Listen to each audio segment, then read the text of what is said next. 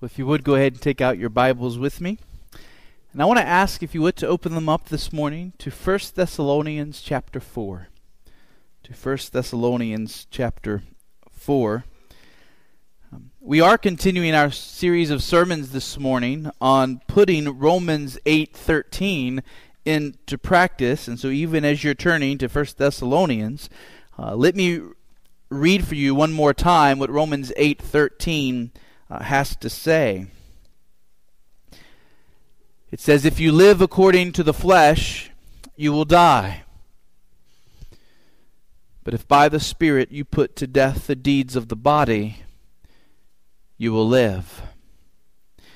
And so let's be reminded afresh that these are not minor things we're discussing here. The stakes are very high. If you do not put sin to death in your life, you prove yourself not to be one of Christ's people. Christians kill sin. And how do they do this? Paul teaches that Christians kill sin by the Spirit. And this means, as we've seen, by faith, Spirit-given faith in the promises of Christ, through prayer, and through that great means of grace, the sword of the Spirit, the Word of God. Faith, prayer, the Word. These are how Christians kill sin. Now, my desire in these most recent sermons has been to help us put Romans 8:13 into practice and to see what it looks like in real life against real sins that you and I deal with every day. We've already looked at pummeling pride. We've already learned about abolishing avarice. This morning we want to learn from the Word of God how we can lose lust.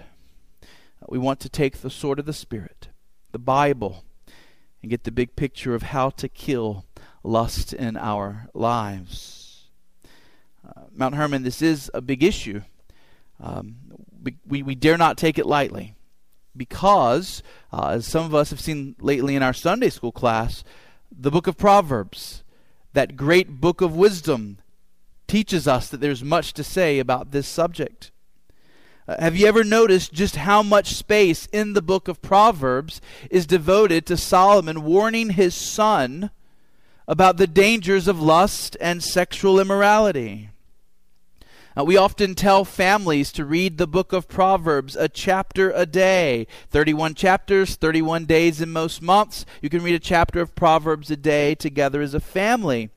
And often families start to do so and they get to Proverbs 4, and there's this warning against wandering eyes, and mom and dad kind of look at each other and they know what that's about. And then they get to Proverbs 5, and suddenly it's verse after verse after verse of pleading. Sons, the lips of a forbidden woman drip honey. Her speech is smoother than oil. Her feet go down to death. Her steps follow the paths of Sheol. We have Solomon pleading with his sons. "O sons, listen to me. Don't depart from the words of my mouth. Keep your way far from her. Don't go near the door of her house. Her ways lead to death. Be warned." And dad and mom look at each other again, and at least that's over. Chapter 5 is over. And then they come to Proverbs 7. And suddenly, yet again, we have an entire chapter devoted, father to son, about the dangers of lust. And the warnings get even stronger. We're told that the man that gives in to the seductive woman is like an ox being led to the slaughter, like a deer caught in a trap who will not be able to move until an arrow pierces his liver. And Proverbs 7 ends this way. "And now, O sons, listen to me. Be attentive to the words of my mouth. Let not your heart turn aside to her ways. Do not stray into her paths. For many a victim has she laid low. All her slain are a mighty throng. Her house is the way of Sheol, going down to the chambers of death." And so the scriptures teach us to teach this sin, among others, as a big deal. And this is all the more so because of how our own society has changed. No longer do you have to go to the house of the seductive woman. No, the seductive woman is in your house, on your television screen, on your computer screen, on your smartphone. As technology has increased its role in our lives, so has the reach of pornography and temptation to sexual immorality. Here are just a few of the most recent statistics from the Covenant Eyes website. 40 million Americans look at pornography on a regular basis. 7 out of 10 men ages 18 to 24, 7 out of 10 look at pornography at least once a month. 1 out of every 5 searches on a phone is for some kind of pornography. 1 out of every 3 visitors to a pornographic website is by women. Covenant Eyes estimates that as many as half of all Christian men and as many as 1/5 of all Christian women in the U.S. have a present addiction to internet pornography. Mount Hermon, did you hear those statistics? 1/2 of professing Christian men, 1/5 of professing Christian women have a present addiction to internet pornography. 83% of boys, 57% of girls will have seen a group of people committing immoral sexual acts before they are 18. 69% of boys, 55% of girls will have seen at least 2 people of the same gender committing sexual acts together before they turn 18. Highest paid author in the world this past year was the author of the 50 Shades of Grey trilogy, which is now being made into a movie. The book is sometimes called mommy porn or housewife porn. It's pornography for wives, literary pornography.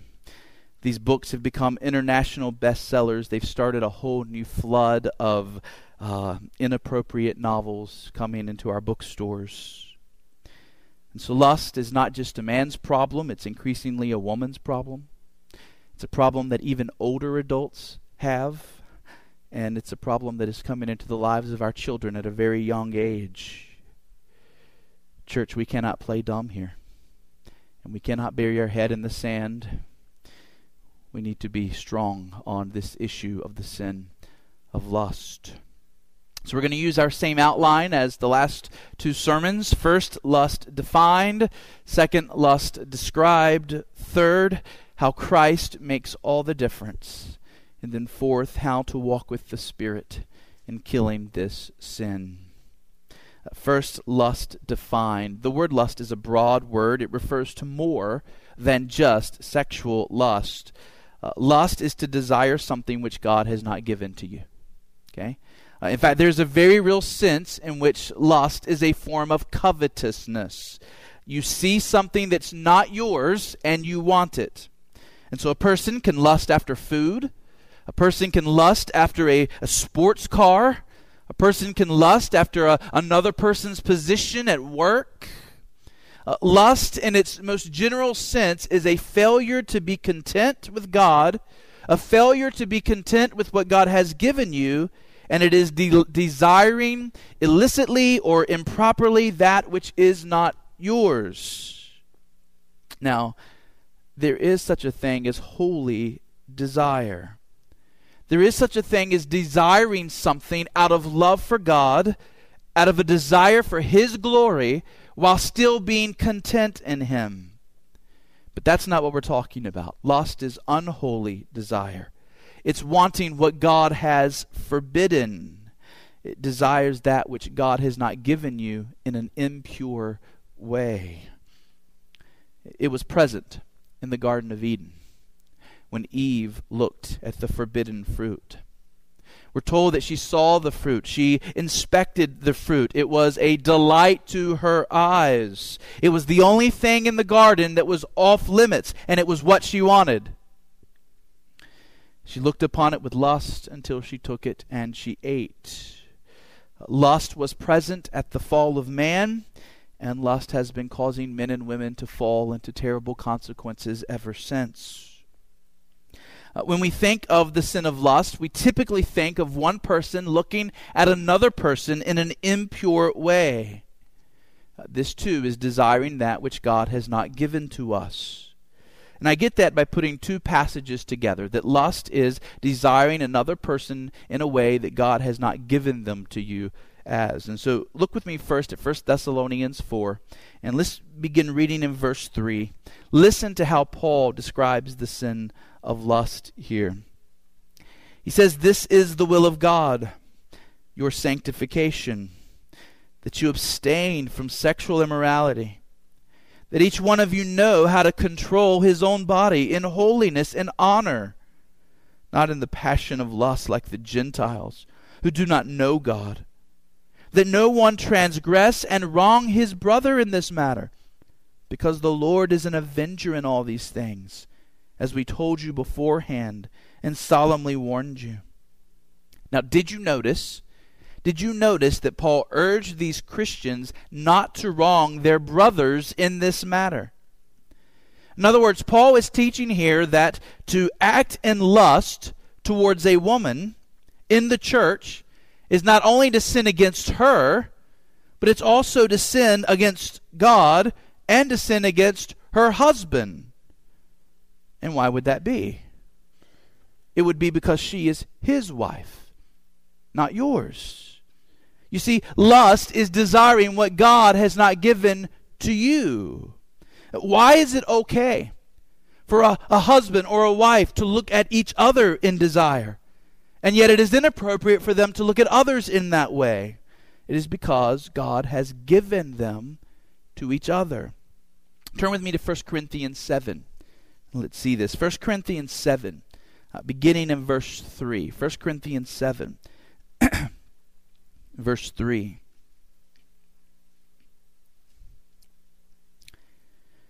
"The husband should give to his wife her conjugal rights, and likewise the wife to her husband. For the wife does not have authority over her own body, but the husband does. Likewise the husband does not have authority over his own body, but the wife does. Do not deprive one another, except perhaps by agreement for a limited time, that you may devote yourselves to prayer. But then come together again, so that Satan may not tempt you because of your lack of self-control."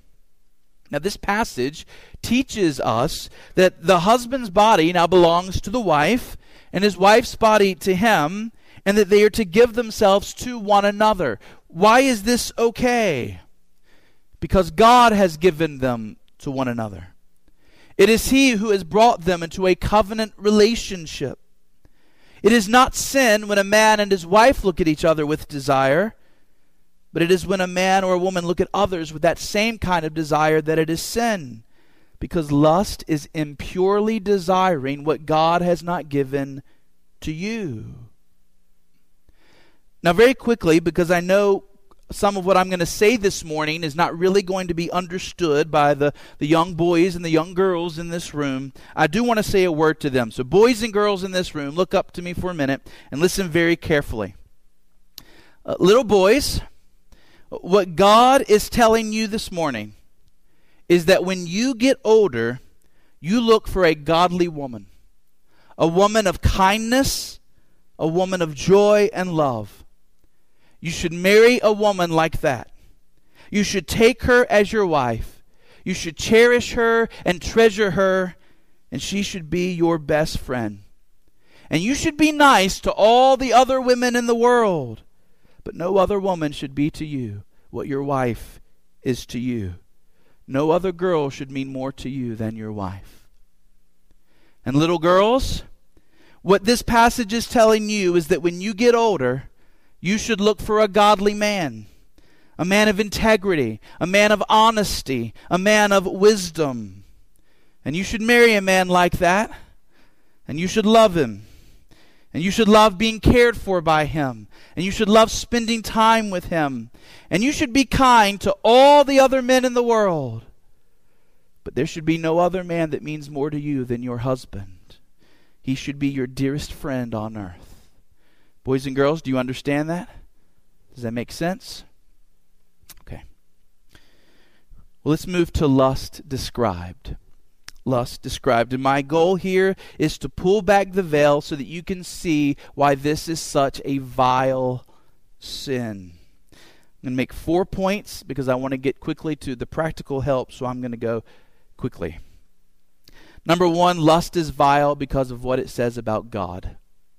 Lust is vile because of what it says, to God, what it says to God. And what does lust say to God? Lust says, I'm not satisfied with what you've given me. You've saved my soul. You're giving me heaven. You've given me so many good gifts in this world. You've given me the joy of knowing you, which is the best gift of all. But that's not enough for me, God. I want what is forbidden. I want what you have said is off limits for me.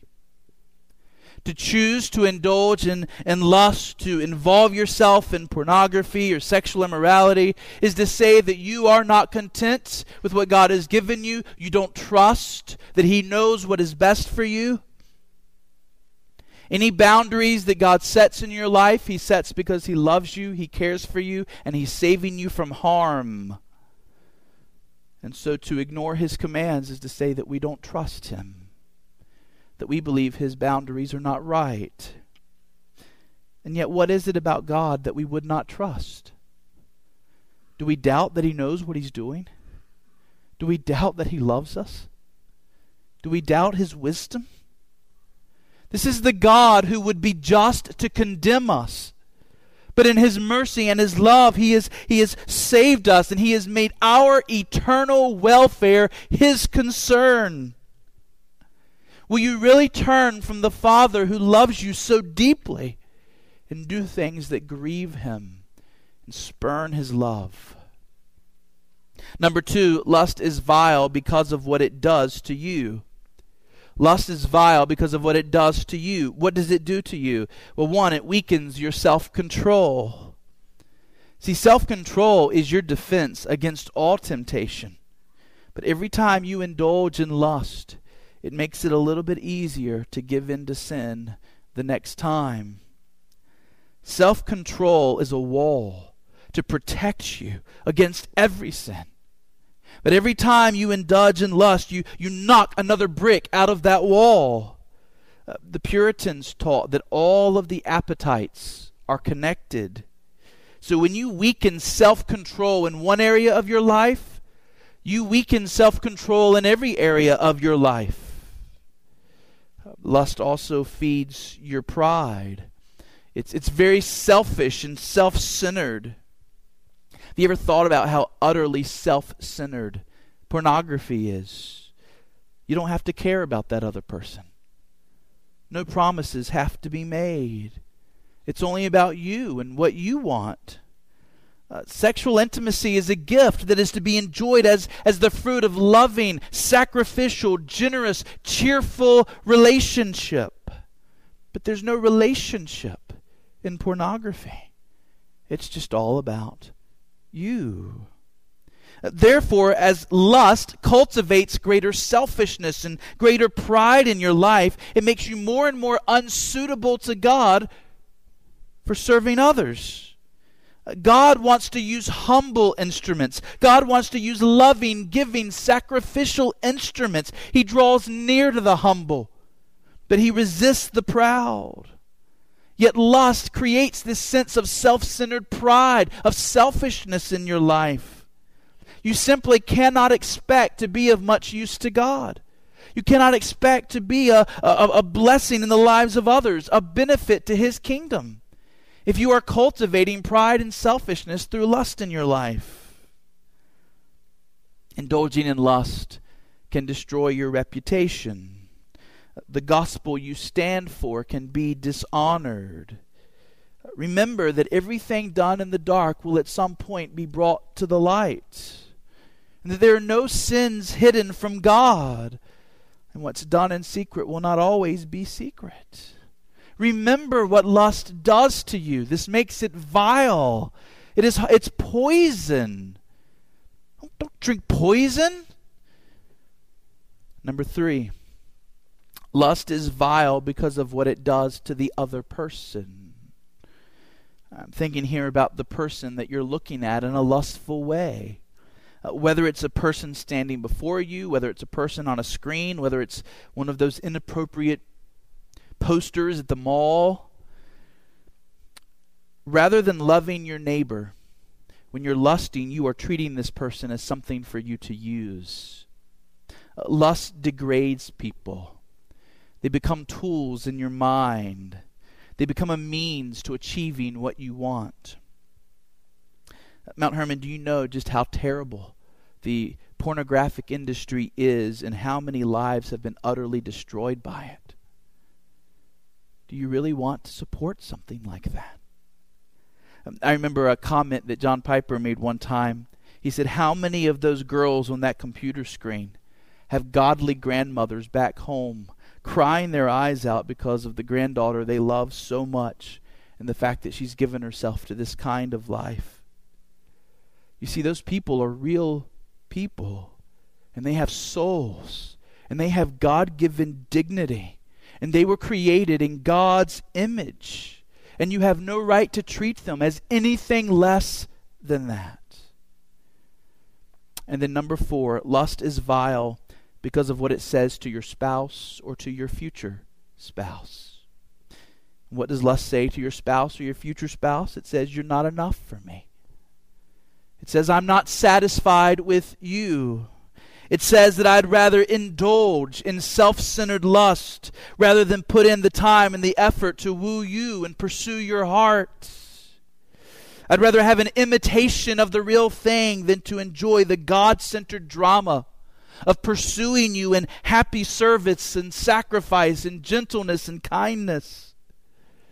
Lust is a forsaking of your spouse or your future spouse. It is, as Jesus taught, adultery in the mind and in the heart. Let's move to our third heading. How does Christ make all the difference? And you should know these 5 points. First, Christ set the example for us. Folks, Jesus Christ was a real human being, a real man that faced real temptations. Jesus knew what it was to be tempted towards lust. But his highest passion was to do the will of his Father in heaven. He was driven by a higher love, a higher delight. He was not self-centered. He was God-centered. He set the example of a life of doing all things for the glory of God. And that's where he found his joy. He valued purity and cleanliness for God's sake. He knew that if he gave in to sin, it would destroy his very mission on earth. And in the same way, we should follow his example. When we give in to sin, it harms the mission that God has given us in this world. We do not have a Savior who cannot sympathize with our weaknesses.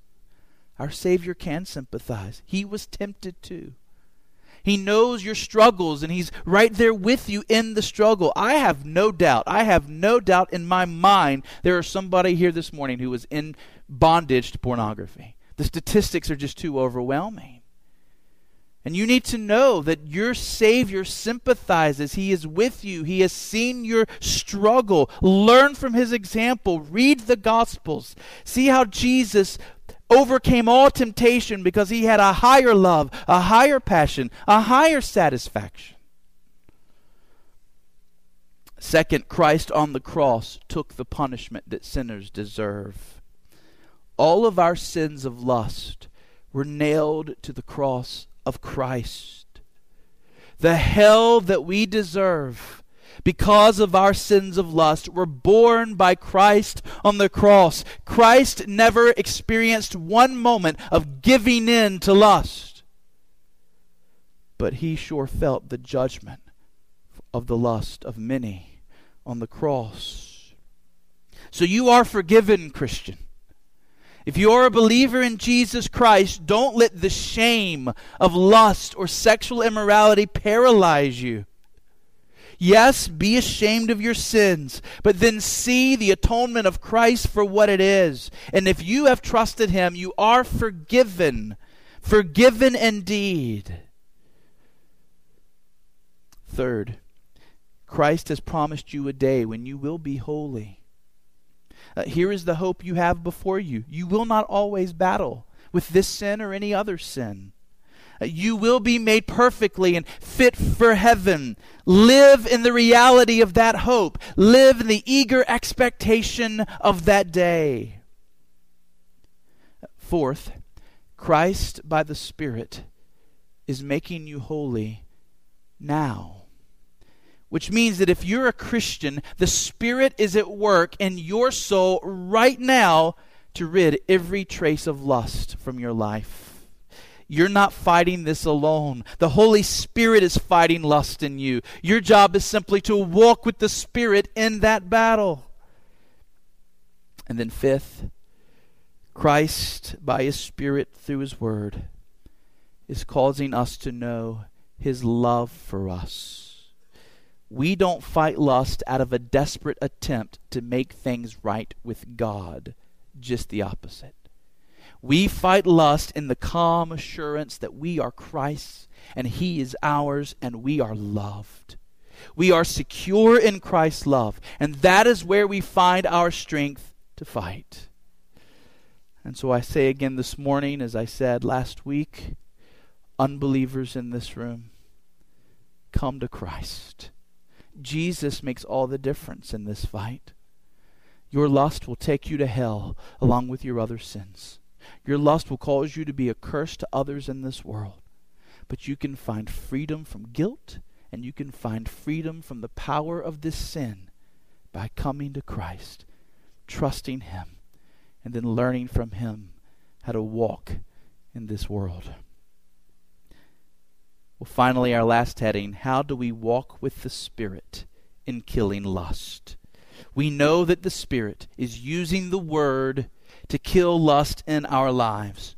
And we know that he is affecting our wills so that we're not just hearers of the Word, but we want to be doers of the Word. So when we go to the Bible, what do we learn there from the Spirit about how to kill this sin of lust in our lives?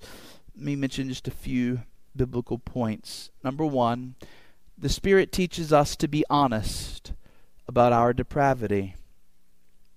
The Spirit teaches us to be honest about our depravity. In other words, we cannot pretend that any of the 7 sins in this series that we are talking about are other people's sins and not our own. Have you already thought through that list of sins? Those 7 sins we're preaching on? And did you say, I really need that one and that one? I don't need that one so much. Did you think through that way? Folks, are there any of those 7 sins that we are not vulnerable to? Sure, we all have strengths and weaknesses, and sure, some are going to be more your Achilles heel than others. But folks, we are vulnerable to all sins, and so we don't want to be naive. Let anyone who thinks he stands take heed lest he fall. Now, what does that mean practically? How do you put that into practice in your life? Well, it means you put filters on your computers and your smartphones. Okay? It means you put filters on your computers and your smartphones, not just for your kids' sake, or in case the nephews and the nieces come around, or in case the grandchildren come around. You put them on for your own sake.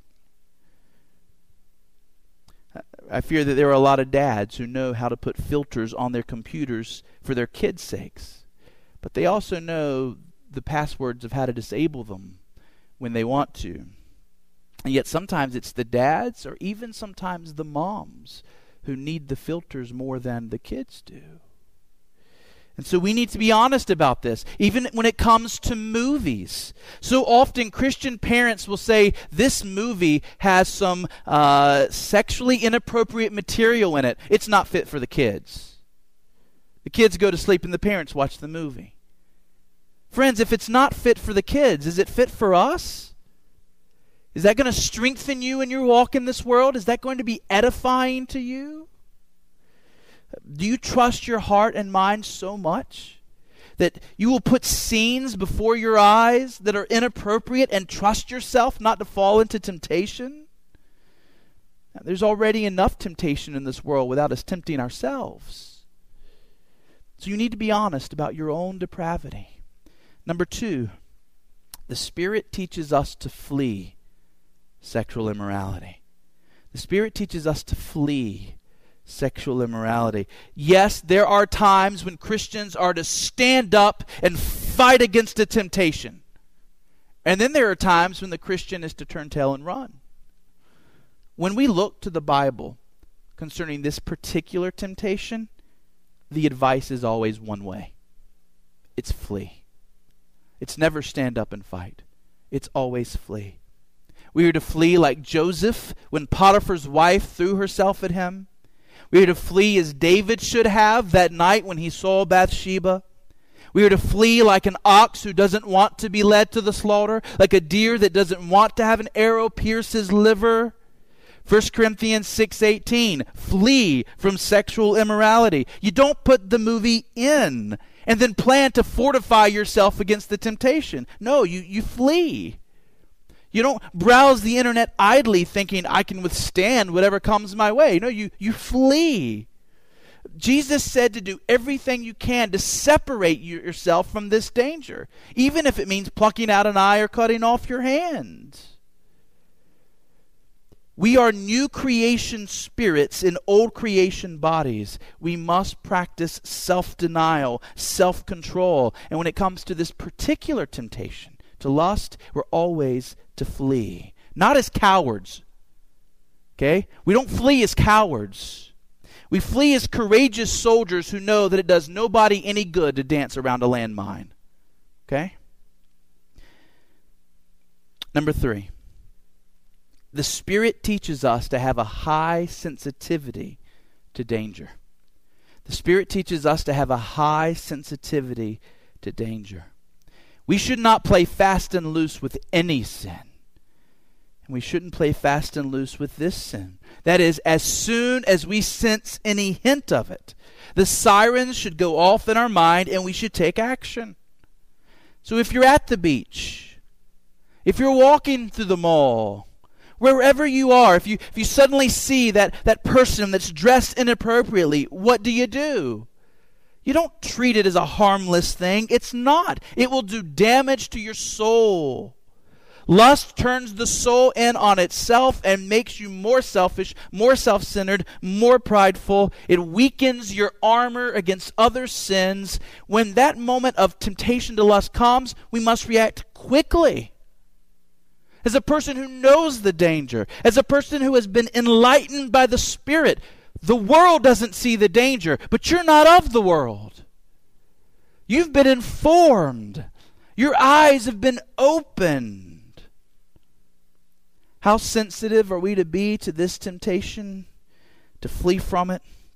Paul says in Ephesians 5:3 that sexual immorality must not even be named among us, meaning there should be not a trace of it in our lives.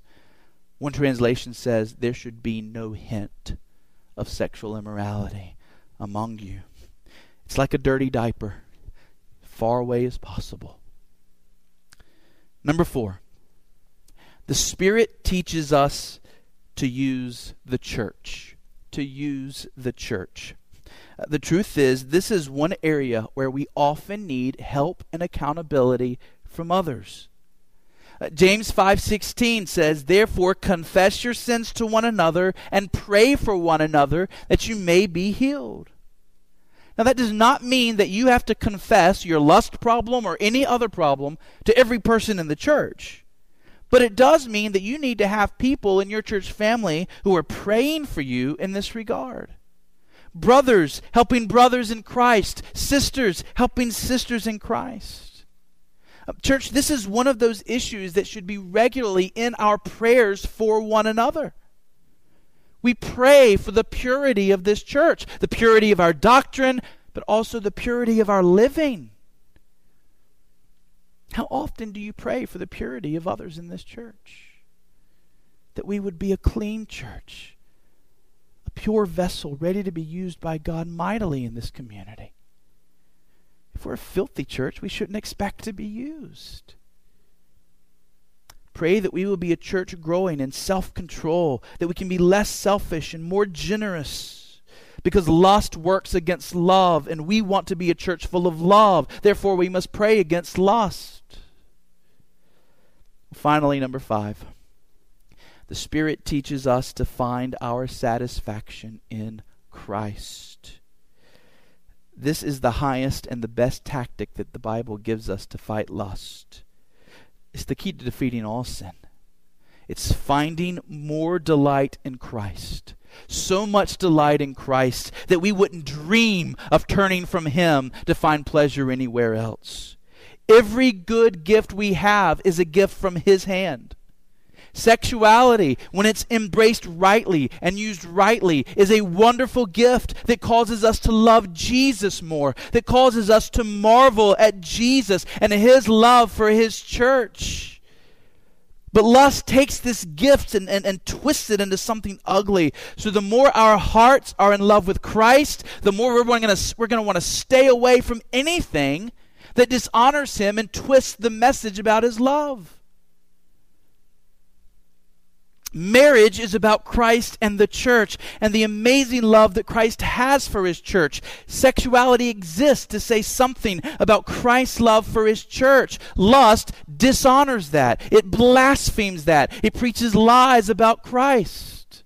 For Christ's sake, because you love Him, don't have anything to do with lust. It's an enemy of Christ. It's opposed to the one who gave His life for you. The more we love Jesus, the more we will grieve over our brothers and our sisters in Christ who are harming themselves in this sin. We will long to see them rescued from the snares of addiction. We will do all that we can to come alongside them, not in judgment, but with a real desire to help and to encourage. Mount Hermon, let us drink deeply from the fountain of living waters. Let us be satisfied in Jesus.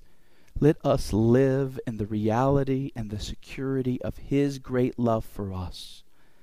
And let us wage war against the sin of lust in our lives that would not only harm us, but it would harm our families, our church. It's killing our society. And it would bring harm to the name of Christ. So let's lose lust for Christ's sake. Amen. Let's pray.